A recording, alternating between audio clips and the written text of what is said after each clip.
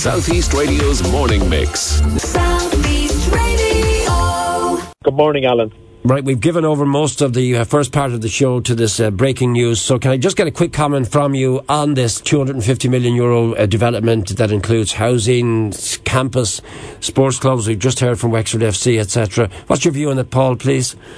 This is fantastic news, Alan, and I understood that Wexford County Council were entering into partnership with the sports organisations in County Wexford, and this is all exciting following on from the acquisition of the site for the SETU campus and what will be available around that campus for the students going into the future. I think it is absolutely fantastic news, and I applaud Wexford County Council for having the outlook and to look at this in a broader picture, because we've all become to understand how important sports programs and sports clubs and organisations are to our younger people, to recreation, and for our mental health and fitness as well.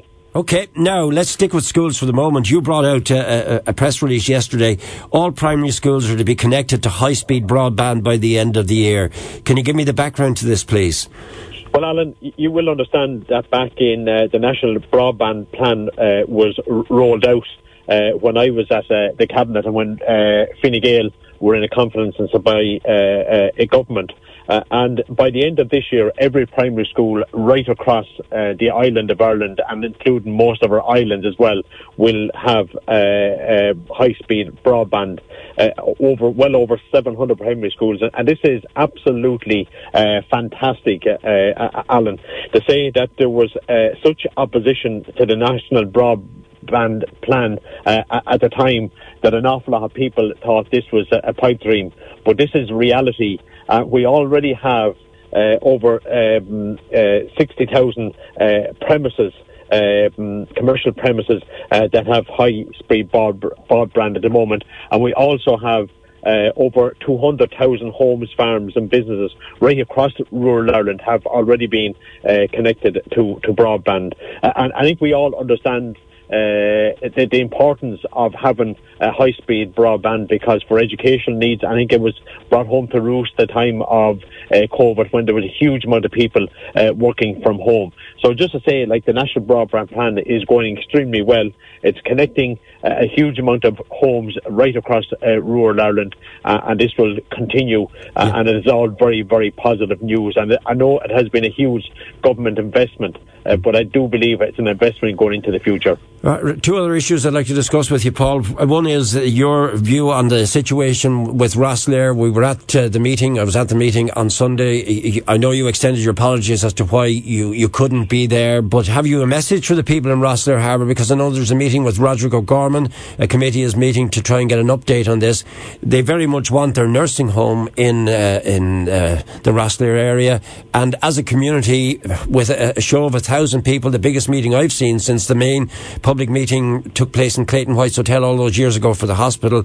They simply do not want any further influx of refugees, is what I'm getting. That is the impression. Now, I can't be 100% sure, but that's exactly the feeling I got from the meeting. I do understand that it was a very well run meeting, and I applaud the organisers for that. I had intended going to the meeting, but due to personal circumstances that were beyond my own control, I was unable to attend on Sunday, but I did get a briefing from my own local councillors.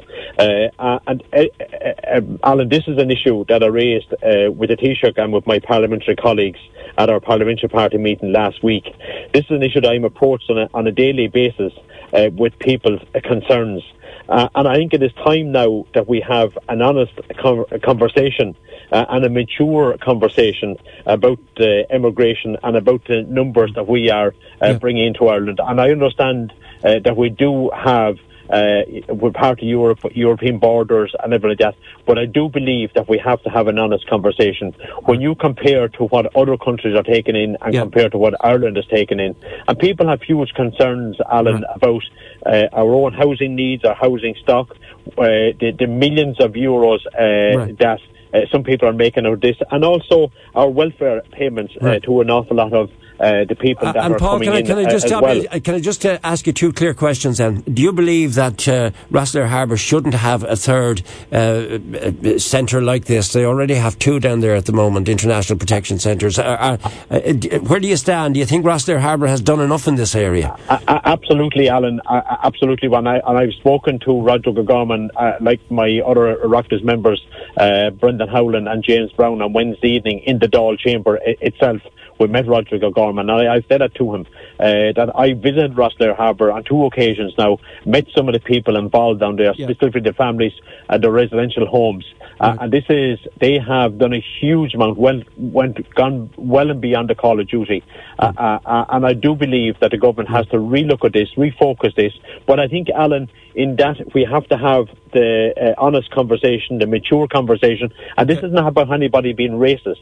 This is about people's views, my views, and people being listened to in a mature way. There's many other opportunities of what other European countries have done, but I do believe that, and I've encouraged the Taoiseach and the Taoiseach, the government has to have a mature conversation around this. And I'm sorry for having to speed you up, but it's been a busy first hour of the programme. I've got to head to the news, so I've just got about a minute and a half left, 2 minutes max. Just in relation to the nursing home, do you stand with the people of Rosslare Harbour that they want their nursing home there?